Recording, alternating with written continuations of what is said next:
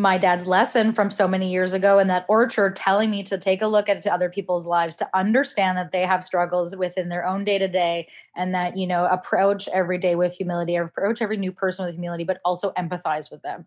And then just understanding that my dad on the surface is this person who he's an Iranian immigrant, he's a business owner, and almost nobody outside of his family knew all these other things about him and these other struggles that he had been through, I think was such an influence on me always thinking about other people and the whole capacity of their lives. Sheyda Omidvar's dad, Amir, is an Iranian immigrant. His story is captivating, raw, and full of very emotional moments that have recently been shared on a podcast with Frequency Podcast Network called The Hopeful. Welcome to The Safe Haven, a space for stories to be shared about the lights and darks, highs and lows of life. In total transparency, I didn't listen to The Hopeful before my conversation with Sheyda. I wanted to be able to speak with her entirely about her own perspectives on her dad's story and what being the daughter of an immigrant and immigrant parents has been like without knowing anything about Amir's story in advance. I wanted my reactions to be as authentic as possible. After we recorded, I downloaded the 5 episodes that had released up to that point and then sat in on the watch party finale last Monday. To say I'm blown away by the work that went into this podcast is a massive understatement. I could hardly find the words to describe how quickly I fell into the story and the vulnerable recount of Amir's life. Sheyda and her best friend Portia worked incredibly hard to put this piece together. You'll hear about some of the massive efforts in today's conversation, but Amir's voice and sharing his own personal stories in The Hopeful make that podcast series incredibly moving. On today's episode of The Safe Haven, Sheyda joins us and shares perspectives of her story within her dad's story. We talk about Sheyda's life growing up as the daughter of immigrant parents, navigating her own identity, and her own personal struggles and successes. We talk about the pressures faced while growing up, prioritizing mental well-being, and intergenerational trauma. Sheyda starts us off with a very brief timeline of her dad's story, and I mean very Coles Notes, very brief, but I think that it's a really great way to give us some context about the caliber of the story she has worked so hard to share on The Hopeful. Let's jump in. So just like a quick recapper in like one-liner on what my dad's story is. He's an Iranian immigrant. He moved to Canada just over 35 years ago, left Iran amidst the Iran-Iraq war in the 1980s. And that was a time when Iran had closed its borders. So no one was allowed to leave or come in unless they had some very specific visa documents or paperwork, which my dad did not have. He came from a lower income family, so grew up quite poor. And he left. He always had this dream of moving to the US to create a better life for himself, for new opportunities. And actually following the breakup from his first girlfriend, he was so heartbroken he just had to leave the country and escaped the borders, walked across from Iran into Turkey, and then his 2-year journey moving across the Atlantic Ocean commenced, primarily taking place in Spain. He was a refugee in Spain, mostly in Barcelona, and made 4 attempts into the US. His first attempt was through Mexico. He flew to Mexico City, took a 2-day bus ride to the Tijuana border, got caught there before he even made it to the border, was imprisoned for 2 weeks, and then deported back to Spain again. He had the choice to be deported back to Spain or to Iran. He chose Spain. Another time he went to try and join a friend who was in Rome. He flew to Milan, and he did have paperwork, but for whatever reason, the Milan border officers didn't accept his paperwork. They actually then beat him and put him on the exact same plane that he flew into the city with. So he was only really in Milan maybe a few hours, sent back to Spain again. He then met a Canadian family while he was in Barcelona. And at the time, like, Canada had come up as an option instead of the US, primarily as a gateway again into the US since they share a border. he went to London Heathrow, was denied entry that moment as well, sent back to Spain for a third time.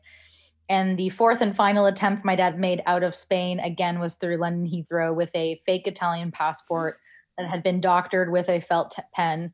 And by some crazy chance, the border officer just either didn't care or didn't notice. And he landed in Canada. But when he landed, the border officers had greeted him so warmly and for the first time with care that he decided that his journey would just end in Canada. And then that would be where he called his home, and he wouldn't be trying to make it to the US any further.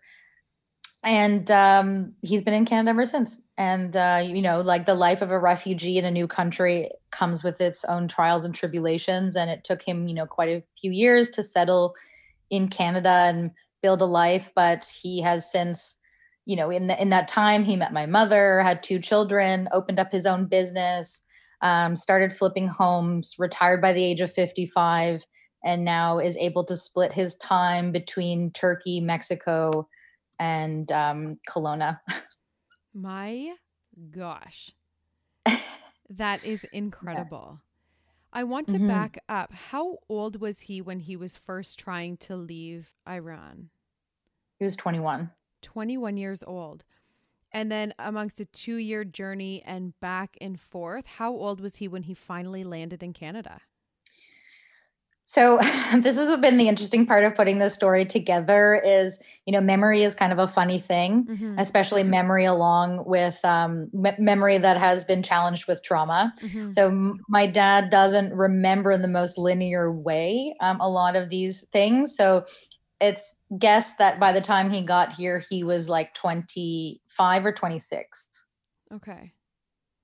What was his work that he was doing in the meantime? I mean, he bounced around so much between Iran, Turkey, the US, Mexico, Spain. Yeah. So my dad was a high school dropout primarily for survival reasons. His father died when he was 14 years old, and he's one of 7 children. But he's a trained mechanic. He was since he was a teenager. That was the work he was doing in Iran. And when he was in Spain, though, he was working in a kitchen. So he was a dishwasher first and then was promoted to chef. So he worked for 14 months in Barcelona doing that kind of work. When he arrived in Canada, his first job was as a car washer at a mechanic shop in Vernon, actually. And then he was also he worked in the orchards. So first doing cherries, then apples when that season came around. Finally, when he made the move over to Vancouver, he got himself a job as a mechanic. And that was what he worked as pretty much his entire time living in Vancouver. And the business that he opened up was his own mechanic shop where he would also buy and sell cars. He would kind of buy used cars, fix them up, sell them. And he specialized in BMWs and Mercedes. So that he was like a specialized mechanic. It's so interesting. I have so many questions for you, just even about your journey within his journey and the sharing of that journey. Was that something that he openly talked about when you were growing up about his journey? Yeah. So how I really came close to these stories is that my family loved camping. Every summer, it was like we at least went to Kelowna or Penticton, Osoyoos, or Vancouver Island. Camping was always a must every summer for us. And these were our fireside chats. These were our bedtime stories that my dad told me and my sisters.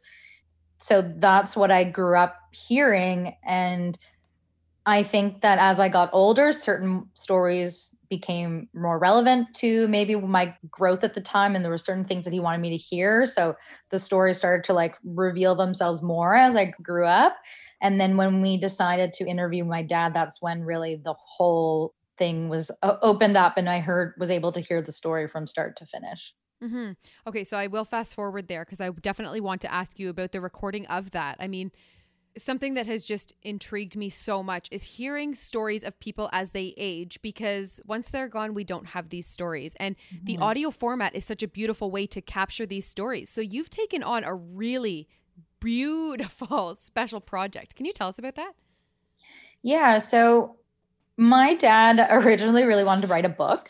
Mm-hmm. He read The Kite Runner. And actually it's funny. My dad didn't really like read books until I was in like one of these like camping trips. And I handed my dad A Million Little Pieces. Mm-hmm. And at first he was like, this is a pink book. I don't want to read a pink book. And I was like, okay, just like read the book. Mm-hmm. And I think that was his first look into this like format of autobiography, or this like a way of a person telling their story. And I think that started to pique his interest. Then he read The Kite Runner, where he then was able to see himself, like a person who had a similar life as him, someone from the Middle East. And it like gave him a voice to talk about his story, you know, especially with the popularity that The Kite Runner came with. I think my dad didn't really think that people were interested in the story of a Middle Eastern immigrant. Mm-hmm. And seeing the popularity of The Kite Runner really kind of opened his eyes to that a little bit. My younger sister's a writer, so his thought was like, okay, maybe I can write a book. But that proved to be a lot more challenging. And I had just started to really get into podcasts at this time. And I was like, okay, maybe I can help my dad like with a podcast. At the summer prior to us starting to record, I had just graduated from university, went on like a 6-week, you know, Euro trip with some girlfriends. Mm-hmm. And we were going to Barcelona. And my dad asked me before I left, he's like, hey, look, I lost touch with a friend who lived in Barcelona. He was really a big part of my journey there. He was super helpful to me. Do you think that you can try and find him? And so I was like, yes, I love the sense of adventure there. And so when I got to Barcelona, he was like, this person lives in a town outside of Barcelona, but it's an hour bus ride. You know, if you have time, maybe check it out. And so I asked a couple of my girlfriends, was like, you know, I'm going to take this day trip to this town called Lloret de Mar. I'm going to help my dad find this person. Worst case scenario, we end up at the beach and don't find this person. And luckily, two of the 5 girls that we were with were like very down for this little trip. So I called my dad right beforehand. I was like, okay, give me whatever information you have. And he's like, okay, his name is Nader Asqui. The last I heard, he owned a electronics store. It was nearby a laundromat. He'll be about 60, in his 60s now, and just sort of like gave a short description of what he looks like. And that was all the information that we had. So we just got on the bus and went to Lloret de Mar. And like my dad was like, if the bus station is in the same place it was 35 years ago, you get off the bus and it's on the main road, you turn left and you're in the main part of town. And that's where all the stores will be.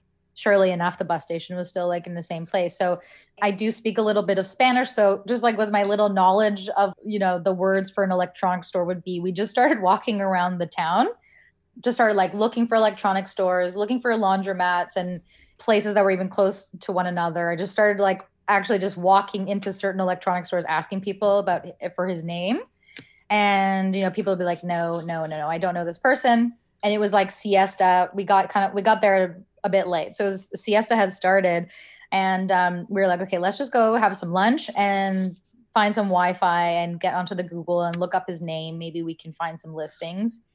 One of my friends found like a business directory page and it had an address. And it was like 50 meters away. So we're like, amazing, let's go. And we get to the address. It's an apartment building. We're like looking through all the mailboxes and I'm like trying to find his name. We can't find anything. And I was like, you guys, like, forget it. This is the dead end. You know, let's just go to the beach and like have a margarita or something. Mm-hmm. And somebody came out of the apartment and my friends jumped inside and they're like, let's just go knock on the door of the unit number and the address. And I was like, I'm not about to get arrested in a foreign country. Yeah. And they persuaded me. So we went in and we knocked on the door and this woman answered. And I, in my broken Spanish, was like, said my name. And then I was looking for a friend of my dad's whose name was Nader. And she was like, yep, 1 second, let me get him. No way. Yeah. We found Nader and she invited us in. They were preparing for their son's 10th birthday. And she was like, come in, let me make you some tea. Let me go get Nader. He's just waking up from his nap. And surely enough, walks in this man described exactly as my dad had said. And he came in and I was like, hi, I'm Amir's daughter. And it took him a second and he was like, Amir. And then he's just like, as soon as it clicked, and it really felt like a click moment, his Yeah. eyes just opened wide and he was like, oh my God, of course I know who your father is. We sat down and he just opened up for like 2 hours to us about all these stories about my dad that I hadn't even heard.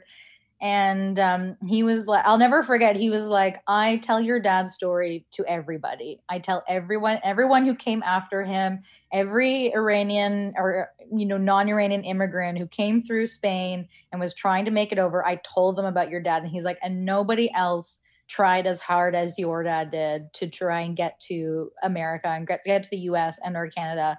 Is like, your dad has an incredible story. And even his wife, she was like, oh, I've heard his story too. And that was a really wonderful moment for me because my dad is my dad and I'm like a daddy's girl through and through. And so I always just kind of played it off that like, these stories are incredible to me because they belong to my family and they belong to my dad. But that moment really took me outside of myself. And I was like, no, these stories are incredible because they are.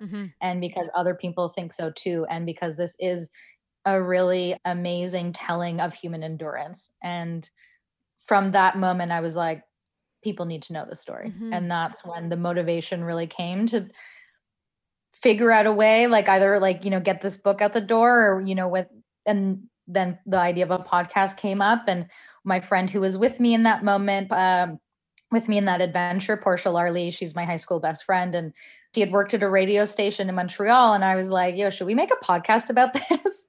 And she was like, absolutely. Like, cause she's like a super fan of my dad's story and is so close with my family. And she's like one of a few friends that my dad tends to like. So that Christmas I pitched it to my dad. He didn't totally understand what it meant at the time. I think he just thought this was like a little project that his daughter was going to do. And me and Portia sat down with him for 2 weeks, a couple hours at a time. And he told us the story from start to finish. And now we've been able to bring it to life with the help of Frequency Podcast Network. And we did another record with him for a second time around with the proper preparations, knowing that this was going to be like a real podcast. And I'm overwhelmed by the response that the sharing of this story has meant to people. And I feel truly honored that people feel connected to it, not just immigrants, Canadian born people, anybody. There are so many messages that we've received of people just really feeling the hope that my dad had and it inspiring hope in them as well. I cannot even place myself at the level of excitement and just pure joy that you would have experienced when that woman said to you, oh yeah, no, he's just right here. Just 1 second. Like that moment must have been like all the things just connected for you. Yeah, me and my two friends will like never forget that moment. We all just looked at each other and our jaws were just on the floor, shattered into pieces.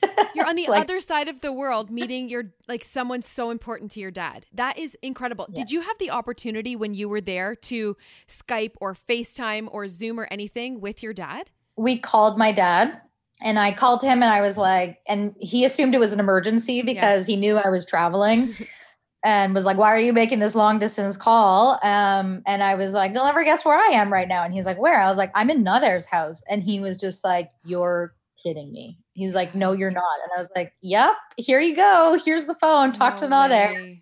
And it was super lovely. And my dad made a trip to go to Barcelona the following year with my mom. And that was the first time that he had ever returned to Barcelona since he had left 35 years prior. Do they still stay connected now? They're like Facebook friends, but they're like 60 plus year old dudes trying to communicate over the internet. It's sort of like minimal, Wow. And was there any other contribution from your dad's story from other people into what you had recorded? Yeah. So Portia and I sat down and recorded my dad independently, just the two of us, 5 years ago. So that's the timeline I'm kind of speaking to. This was 5 years ago. And then this past February, I traveled to Vancouver. I'm in Toronto. I traveled to Vancouver with my producer, Claire Brassard from Frequency, and we recorded with my dad again. We were able to, interview some people who are part of my dad's journey in Canada. unfortunately, I wasn't able to have an interview with Nader. Me and Portia to this day kick ourselves for not recording that whole day, traveling to Lloret de Mar. I think because we really didn't think it was going to happen. We just thought it was just going to be sort of like a fun bus trip to this other town. And we regret it to this day. But I have since been able to find a few other people who are linked to my dad's story. And unfortunately, not everyone was willing to talk to us in the podcast. And that's sort of been another interesting learning from this podcast is the topic of Iranians specifically leaving Iran, most especially at that time during the Iran-Iraq war post revolution when Ayatollah Khomeini came into power.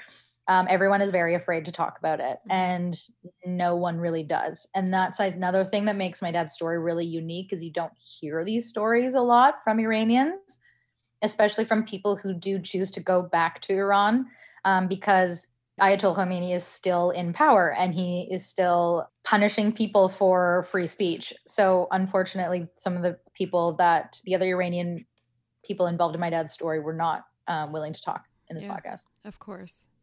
Does your dad, or can your dad now grasp the caliber of this story and the reach that it has now that it's in an audio format? He can. And I think actually just last week, I got a little update on how many people had listened to the podcast so far, how many downloads it had. And they weren't the full fleshed out analytics, but just, at 4 episodes, how many people downloaded the show. And it was 4,000, which is amazing. I was so over the moon to hear that. But I messaged my dad and I was like, hey, Bub, I call my dad Bubba, Bub for short. I was like, hey, Bub, I got some numbers on how many people have listened to the podcast. What do you think? He's like, oh, I don't know. Maybe 500. And I was like, no. He's like, 1,000?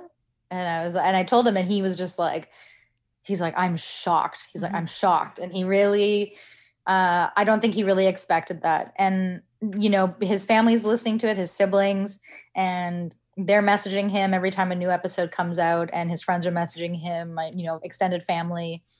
And I think that's been really a gift for him. And he's so overwhelmed by that gift. And I don't know that he ever even expected that to happen. I think he really just thought that this was a fun project for me to do. He was like, I just want you to be happy. I just want you to be happy with the results of it. And I'm like, no, this is my gift to you, really. So he's been very, very happy with the results of it because when I first asked him when we started this, I was like, what do you want out of the podcast? And he was like, if I can just inspire one person, just one person hears this and feels inspired to keep moving on, then that's all I could ever ask for.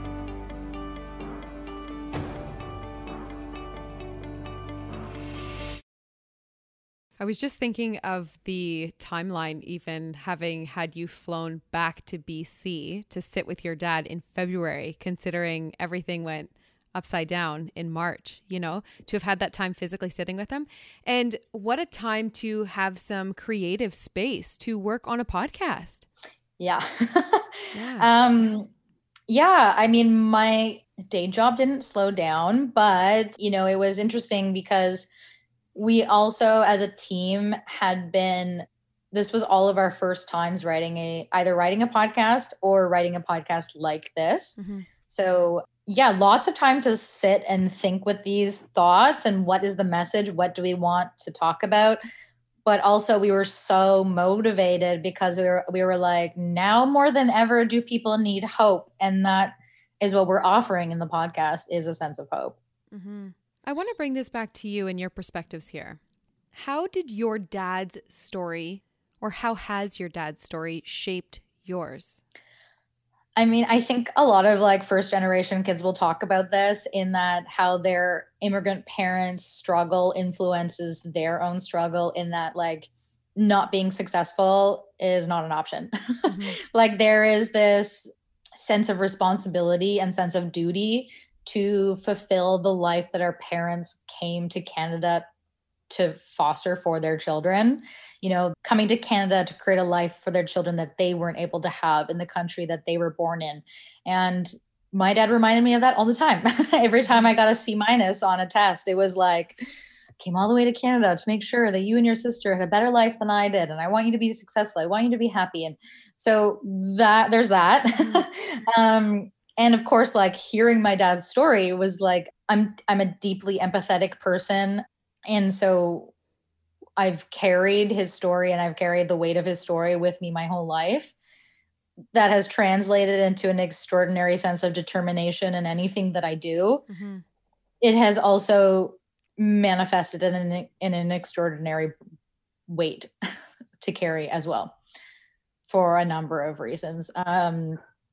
One, this like sense of responsibility to carry on my dad's like legacy, so to speak, is something that I take very seriously. And especially now, so with having brought this story to the public eye or ear, I can't not fulfill these goals that my dad had for me and his family legacy.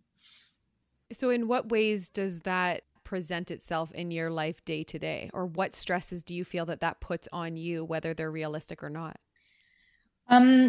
First up, like when I was graduating high school, it was like what I was going to go study in university. Mm-hmm. So a first generation immigrant kid is always kind of troubled with this idea of like, what do my parents want and what do I want? Right. What do I want for myself? And, but what do my parents so strongly want for me that they will not support what I want? Mm-hmm. So that was really hard because I had to, at like 17 years old, decide that this choice of going to university, what I was going to study, not only what university I went to, but what I was going to study in university was going to be one that disappointed my parents. And I have cousins who didn't make that decision, who did the thing that their parents wanted to do. And I know a lot of people who did that. And they didn't make that choice for themselves. And I don't know, maybe it was that people didn't know what they truly wanted or really just trusted that their parents knew what was better for them than they did themselves. I disappointed my dad from a really early age by deciding to study something creative because every Iranian parent wants their kid to be an engineer, a doctor, or a lawyer. And I had cousins going off to do PhDs and going to med school, and they were the examples that my dad wanted for me as well. So my choice in education, my choice to leave Vancouver and move to Toronto. Iranian girls don't move out of their parents' house until they get married, quite honestly. So even just moving, I don't think my dad would have ever wanted that for me, but just moving cities, moving away from home was like, he took it so personally. Mm-hmm. And, I don't disappoint my parents because I disrespect them. I respect my parents more than anybody else in this world. So that was really heavy for me to carry, mm-hmm. to know that I needed to carve my own path. And I was listening to my own needs and my own self while knowing very well that I'm upsetting my parents. That was something that weighed really heavy on me from the age of 17 until I graduated at 22. And even for the first few years of my career when I was figuring it out, because I was like, the moment I graduated university, I was like, okay, I have to reach a height in my career that makes up for the fact that I've disappointed my parents in the education that I got. Right. So it's kind of that constant drive. But my question in that is then, what was it within you that pushed you to continue chasing what your dreams were as opposed to your parents' dreams for you? There was a couple of things. The first time it made sense to me to continue because when I decided not to go to UBC, which is where my dad wanted me to go to pursue like poli-sci and become a lawyer, I had applied to 4 universities, 3 of which were to go to poli-sci to potentially be a lawyer. And one was a creative field. I decided to apply to Ryerson for fashion because my high school art teacher actually encouraged me to do so. And I thought, okay, that'll be sort of like the wild card in there. If I get in, that's like fate telling me, something. And my dad was like, no, you're not going, when I got accepted to Ryerson. And I was like, great, I got accepted to Ryerson. This is like, the universe telling me that's my path. And my dad was like, you're not going, we don't support you. And actually my cousin who went to medical school took it upon herself to take my dad aside and tell him to let me go because, sorry. It's okay. Sorry, I also had like therapy today. So I was like, big day. A big day. Because she said, she was like, I didn't really get to choose my own path and I'm paying for it now. And she's like, Shayda has the ability to choose her own life path and you need to give that to her. Mm-hmm. And that changed his mind. And he started to come around to the idea of me being able to like set my own path for myself.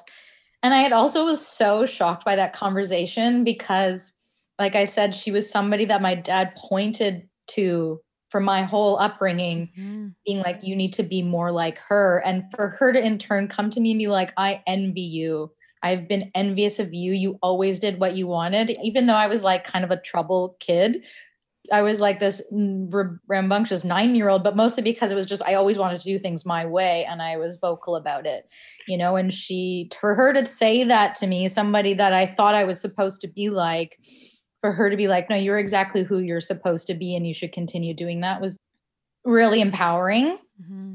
And I'm like forever grateful for her having that conversation with my dad. And then I think it was like close to when I graduated. Like I said, like a lot of like Iranian women like don't leave their parents' houses for a while, but because I had like, I did that and I gained this like sense of independence. I think my dad like really recognized how important that sense of independence is for me also, because my dad never, my dad raised 2 girls to be tomboys first, but also to never depend on anybody else but themselves. Other than my parents, they could, always told us we could depend on them. But I think by the end of my university career, my dad finally started to understand why I needed to make this decision to be independent and to move away and make choices for myself. And he started to recognize that and take it more seriously. And so as these like slow hints that would come up, just like the occasional, like, I'm proud of you or good job or that's great, that like filled my bucket and it just continued to propel me forward and has continued to motivate me today. And every time I hear my dad saying something like, I'm proud of you, I'm just like, okay, I need more of those, I just need to I need to get there and I need to make that happen. And I'm very like stubborn and I'm sort of like very competitive as well. So the idea of success being a sense of like revenge, it's not that I'm taking revenge on my dad, but I've always kind of like really believed that like success as an example is the greatest way that you can prove somebody wrong. And that's really just even like today continues to motivate. Anytime I have a conversation with an employer for like a raise or something, it's like my dad's voice in my head that's like playing in the background and motivating me to be confident with that ask and be confident with applying for new jobs or, moving up in my career or making this podcast happen. Yeah, totally. I love that. It's almost that feeling of watch me. If someone has even the slightest doubt or tries to push you back or down in any way, and that fuel within you that just starts to fester and it's like, watch me. Yeah. And there are so many other things to that. And part of that, again, is like coming back to that piece of my identity as a first generation Iranian, Turkish, Canadian. My mom's Turkish, is having grown up in like a primarily white neighborhood and being the only person that looked like me from elementary school pretty much until like high school is, there were always like things that we like, other people like me had to compensate for and try a little bit harder for to be accepted, to be integrated and to not have this otherness to us. And so the other part of that propeller pushing me forward is that watch me, not just to my dad to show him that I can be super successful without being a lawyer, but it's also to all of those people in my life as a kid and into high school who made me feel other or made me feel lesser than just because of where my parents came from and what I look like. Like I had a high school teacher in grade 11 who I wasn't doing super well in my English class. And her suggestion to me was to be transferred into the ESL class. No. And I was born in Canada, and she knew I was born in Canada, and she was like, maybe because the English spoken in your home is ESL, like you're not in the most like nurturing space for having the perfect English language. And I actually blocked that out of my memory for quite a while. And Portia Larley, who's my co-creator and my high school best friend, as I said, she was the one who reminded me of that. And, just even things like that, like, there's that episode of Paradigm, the Other Frequency Podcast Network show, where talking about racism in public schools. Mm-hmm. I was like, oh my God, I know that the episode is specifically speaking to the experience of Black students, but there was so much in that I really resonated with me. So that's another huge factor. It's like my dad's sacrifice and my parents' sacrifice to create a good life for me and my sisters. And then the society, which othered me, those two things that I'm like, yeah, watch me, look at what I can do. Those have shaped my entire being. Mm-hmm. What do you think some of the biggest lessons are from your dad's story that you carry with you on a daily basis? There's a really beautiful part in episode 5 of the podcast where my dad is talking about being a migrant worker in a orchard in Vernon, or outside of Vernon in Oyama. And that moment made me reflect on all of our family vacations, these camping trips that I talked about, because we spent a lot of time in the Okanagan growing up. And every summer we would go cherry picking or some sort of fruit picking. And I said to my dad in one of the interviews, did you ever think about how you not too long prior to that were a migrant worker working for like $20 a day in these fields? And we had just picked cherries for an hour and spent $80 on a box of cherries. It's kind of surreal. And he said, when I first took you guys to the orchards and we went there for fun, he's like, it was an emotional experience for me. He's like, but I used it to teach you guys a lesson, to make sure that you understood and respected the workers in those orchards, and to respect people who were potentially not in as good of a position as you are in life, and to look at those people and understand that your father at one point was one of these people, and to understand the things that he went through, and to have some empathy for those people as well. And he instilled a sense of humility in us, and a sense of empathy, to never assume that we are better than anybody else, and to always have care and kindness for other people, especially people who were in the service industry or who were, in places that were workers in places we were going to in whatever aspect, and to always treat people with respect, no matter who they were or where they came from. Yeah. I had written down humility and empathy, and such fabulously strong and deep perspectives from a young age. Yeah.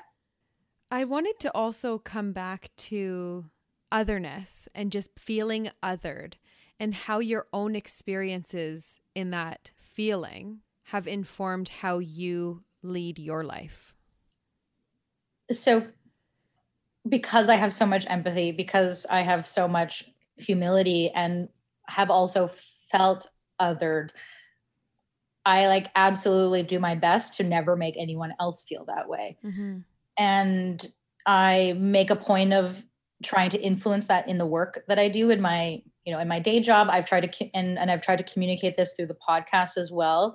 But in the industry I'm in is advertising. It can be very toxic. It can be very exclusive, and it can be very whitewashed.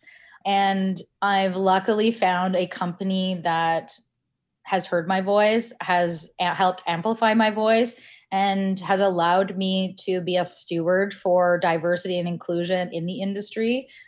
Being a producer, I have some flexibility to have control of the projects that I work on and the people that I work with.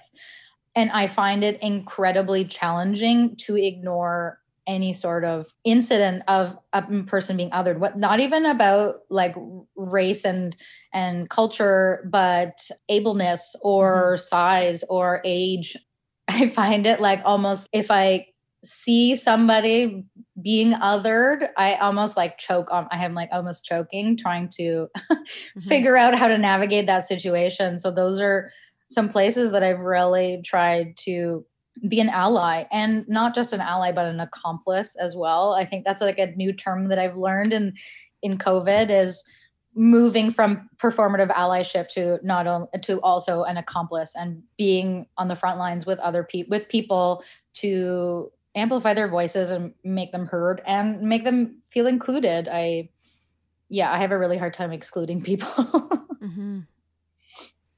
You've kind of alluded to it, but I was going to ask or frame a question around intergenerational traumas that you feel like you have actively taken a part in working through.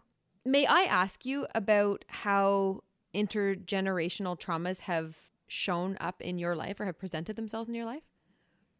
So the primary way that this intergenerational trauma has like manifested itself in me is anxiety and stress. Mm-hmm. It also can manifest as depression. I profoundly believe that everybody is depressed at some point in their life, and it can ebb and flow. There are absolutely people who deal with it on an everyday basis and every hour, every minute basis. But I also really do think that there are ebbs and flow. There can be ebbs and flows within people for depression as well. Mm-hmm. But anxiety and stress are pretty high up for me. I think I've like also brought on stress on myself with the type of job that I've decided to take on.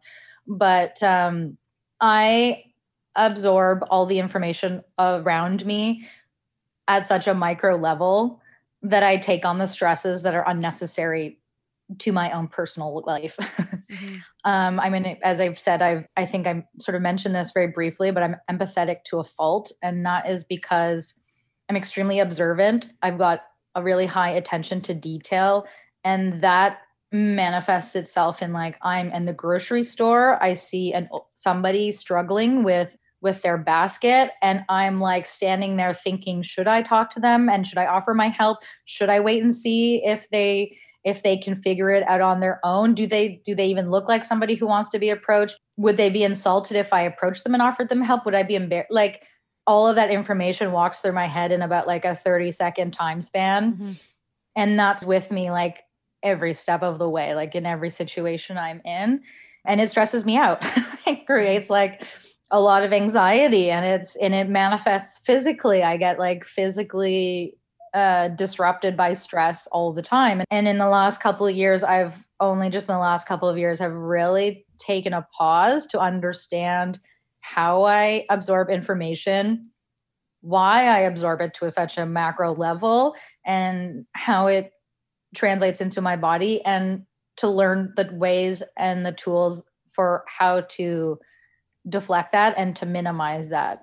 And I think that's how I see the intergenerational trauma manifesting in me. And I think it's because my dad's lesson from so many years ago in that orchard, telling me to take a look at other people's lives, to understand that they have struggles within their own day to day, and that, you know, approach every day with humility, approach every new person with humility, but also empathize with them. Mm-hmm. And then just understanding that my dad on the surface is this person who, he's an Iranian immigrant, he's a business owner, and almost nobody outside of his family knew all these other things about him and these other struggles that he had been through, I think was such an influence on me, always thinking about other people and the whole capacity of their lives. Mm-hmm. and everything that they're going through. And I've almost like had to work on in therapy, work on like caring less, which sounds crazy.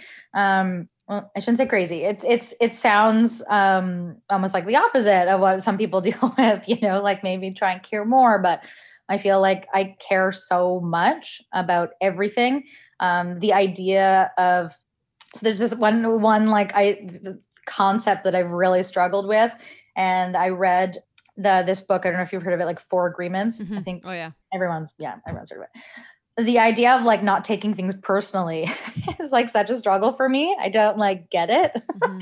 I'm like still, that's like it's hard. It's so hard because I think like as you're gathering in this interview, I approach things with my full heart and with so much emotion. I'm like such an emotional person. And so is my dad. My dad is I'm like very much a product of my father. And when we interviewed with my dad, there was an emotional labor carried not only for me, but also my dad was carrying such emotional labor because he was lifting off this information that he had not really sat and talked about to somebody other than my mom, when they first met. And he said it then, he says it today. Every time a new episode comes up, he listens to the episode because he hasn't been a part of the editing process or anything. After I interviewed him, my dad heard nothing else. So he says every time I hear these stories, or if I talk about these stories, he's like, my memories go right back and puts me in the exact place where I was 35 years ago. So he's reliving those moments. He's reliving those feelings. So he's re-experiencing trauma. I'm like, by interviewing my dad, I basically had to ask him to relive his trauma that he worked very hard to move away from. By him telling me about these traumas, because I have that level of empathy, I took on the weight of the trauma that my dad was experiencing re-experiencing. So we could only do interviews for maybe an hour and a half at a time because I would be like physically drained by the end of it. I would just be like, I can't even process this information anymore because there's some parts of the story that get really, really heavy. And it's like, we need to like you did earlier, like we need a timeout. This is like a lot. So what personal practices do you have to establish boundaries in your personal life, but also within these big, heavy conversations that you are having?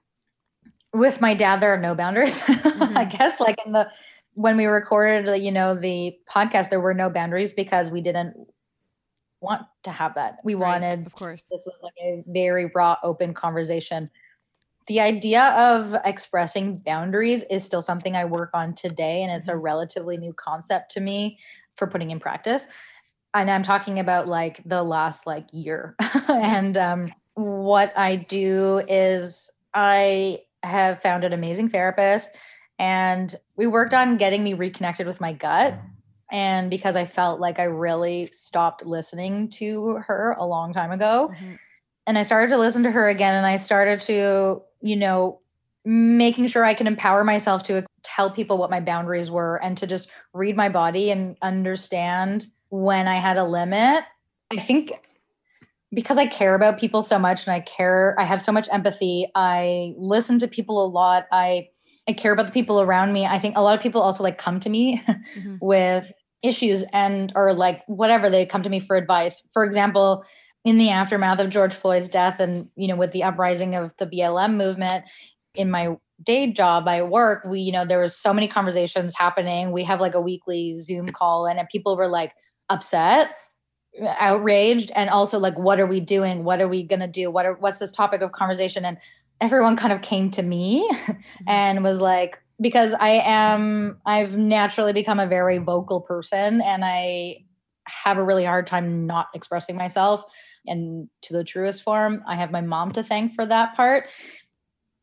So a lot of people were coming to me and they were like, are we going to have you need to make a meeting. We need to do something. And I took on that labor, and, I spent a couple of weeks talking to all the people in my work, reading different articles and absorbing information. And, I didn't have all the information either. I think, a part of part of what made me a little bit angry at the time was that it was, my white colleagues coming to me as a person of color and expecting me to have some answers. And I was like, I'm also really digesting this information right now. I don't have a Black experience, and I don't have an experience with police violence, but I do have an experience as a person of color, and as somebody who has been othered. And I will take on this responsibility because it's also important to me. And yes, we should be doing something, and yes, we should be talking about it. And so I spent a couple of weeks researching and forming we ended up having a meeting, and we had some topics of discussion.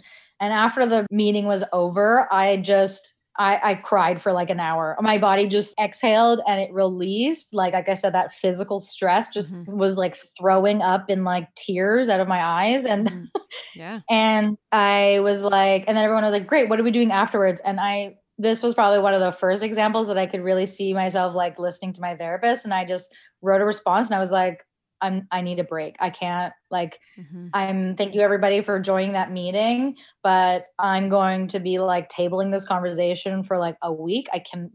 message me. Don't talk to me about it.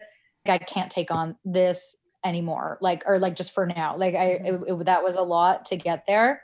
So that's like an example of like the boundaries that I try and set for myself. And I know that like everybody says this, everybody and their mom and the memes on the internet. And it's like, once you turn 30, like you really kind of start to like shave off the extra bullshit and like, no nonsense stuff. I don't need to hang out with people who don't bring me joy. I don't need to do things that don't bring me joy. I don't need to, like I don't need to do anything that doesn't like me, make me happy, and I no longer will. So and it's okay to say no. And it's okay to say no. But damn it, it's hard sometimes. Oh my God. Yeah. And especially when it sounds like you have like a really great group of friends in it, but I'm sure like, when you're friends with people for like 10 years or more, like everyone's growing in their own way. Oh, yeah. And especially if you're maybe like have a long distance friendship, people are growing, in different directions as well. And the hard part can become, can we come back together again? Like, are we going to continue to run parallel to one another and in a way that's meaningful? And what can be really hard sometimes is like, am I going to let go of this? And are we going to move on? Mm-hmm. What are some personal practices that you have to maintain wellness within your own space? Do you work out? Do you focus on eating well? Do you read? I am notoriously bad at like consistency. Mm-hmm. Consistency is something that I bring up a lot in like goals, like when I'm setting goals. I like have a routine, but I don't have a consistent routine. So it's like, I think it also comes with my like aversion to rules and like constraints of people telling me a certain way that I should do things. Mm-hmm. But I absolutely try and go outside. I have a lovely, emotionally supportive dog, and he does bring me like so much joy, so much angst and anxiety at the same time. But if I know that if I'm like really not feeling good, that if I just take my dog for a walk, and I live a kilometer away from the lake, and we'll just go to the lake, and I'm like, oh my God, I feel infinitely better. And take my dog for a walk. Food is so important to me. Mm-hmm. I like love food. And I think it's the way I was brought up. Also, like family was always around the table for dinner, eating food, sharing a meal together. And so food is really important to me, eating well. And one thing that I kind of also learned in COVID was that food can be a coping mechanism, and done in a proper way can be a healthy coping mechanism as well. So it's like, I really find comfort in food and eating well and cooking for myself. I know that I'm like in a good headspace if I'm making meals for myself. Mm-hmm. Obviously socializing with friends when you're eating out, that's like gone are the days of that. But because that also used to bring me like such a level of joy. Food is really important. If I can't go to sleep, I try and meditate. Mm-hmm. Having therapy every week or every other week is really wonderful to me. I make sure to like take a beat. Like I said, I like, mm-hmm. because the stress really manifests like physically in my body. Mm-hmm. I really try and listen to it and try and just feel where my gut is pointing towards. Mm-hmm. If it's reading, then yeah, I can kind of sense that, because I'm like, whereas like maybe my go-to mode may be like, okay, just open up the TV and like start watching something. Sometimes that's really great for me. I love movies, and I love mm-hmm. watching, it sounds stupid, like say I love watching TV, but like I really love stories, mm-hmm. Because I am a storyteller. So sometimes that helps me like transform fully into another world. But if I'm not gravitating towards that, I know that my body's itching for something else. So I also paint. So I'll paint, I'll sketch, or I'll just like sit and listen to music. I've started to take baths, mm-hmm. which has been so nice. These are like a lot of amazing things. I do a lot of things, and I still I have these like really high stress levels, but it's because I don't do them every day. And I don't do, like I said, the consistency piece is still missing. So I think it's like these things like take precedent when I'm like kind of desperate. But I also think that, like you said, even learning boundaries or actively talking about how important setting boundaries are, even within the last year, it sounds like you're well on your way to having established some really great practices that with consistency are going to completely transform the stress levels that you experience. Yeah, I hope so. I mean, I started seeing my therapist like actually just as COVID happened, mm-hmm. Like at the end of March, actually. So the timing was like perfect. And luckily found somebody who I connect with really, really well. And she understands me really, really well. And and we've done a lot of work, and I'm really grateful for her and for the work that we've done together. I definitely owe her a lot of the credit. And I have a really supportive group of friends and family. I don't talk about therapy with my family the most because, yeah, like as an immigrant parents, they tend to think that like therapy comes as a product of like something being wrong with you, and they just assume that I'm talking about them. And I'm actually like most of the time, like not talking about my parents, to be honest. So Bubba, if you're hearing this, you didn't do anything wrong.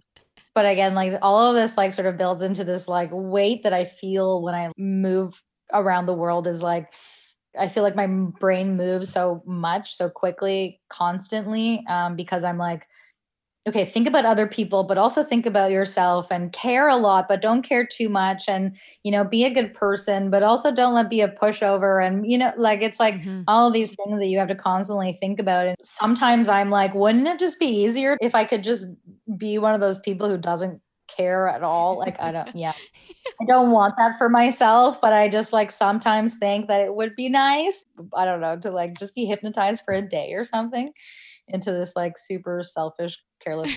Careless. Yeah. Zero empathy. Thank you. Yeah. I have 3 safe haven style questions for you. You ready? Okay. Yes. What are you most proud of? I'm most proud of my heart. I am really proud of like how much I care and how I treat people and my outlook on life and the world. And I have my parents to thank for that.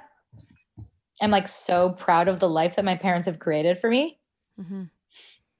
And yeah, I'm like super grateful for who I am. I'm really proud of who I am. That's a beautiful answer, as you should be. What would you like to be known for? I would love to be known for somebody who was a steward for giving voices to people who are otherwise unheard. Oh, that makes me smile. And if you had a message for everyone listening, what would it be? Be kind to your neighbors. Be kind. Shayda, thank you so much. You're very welcome.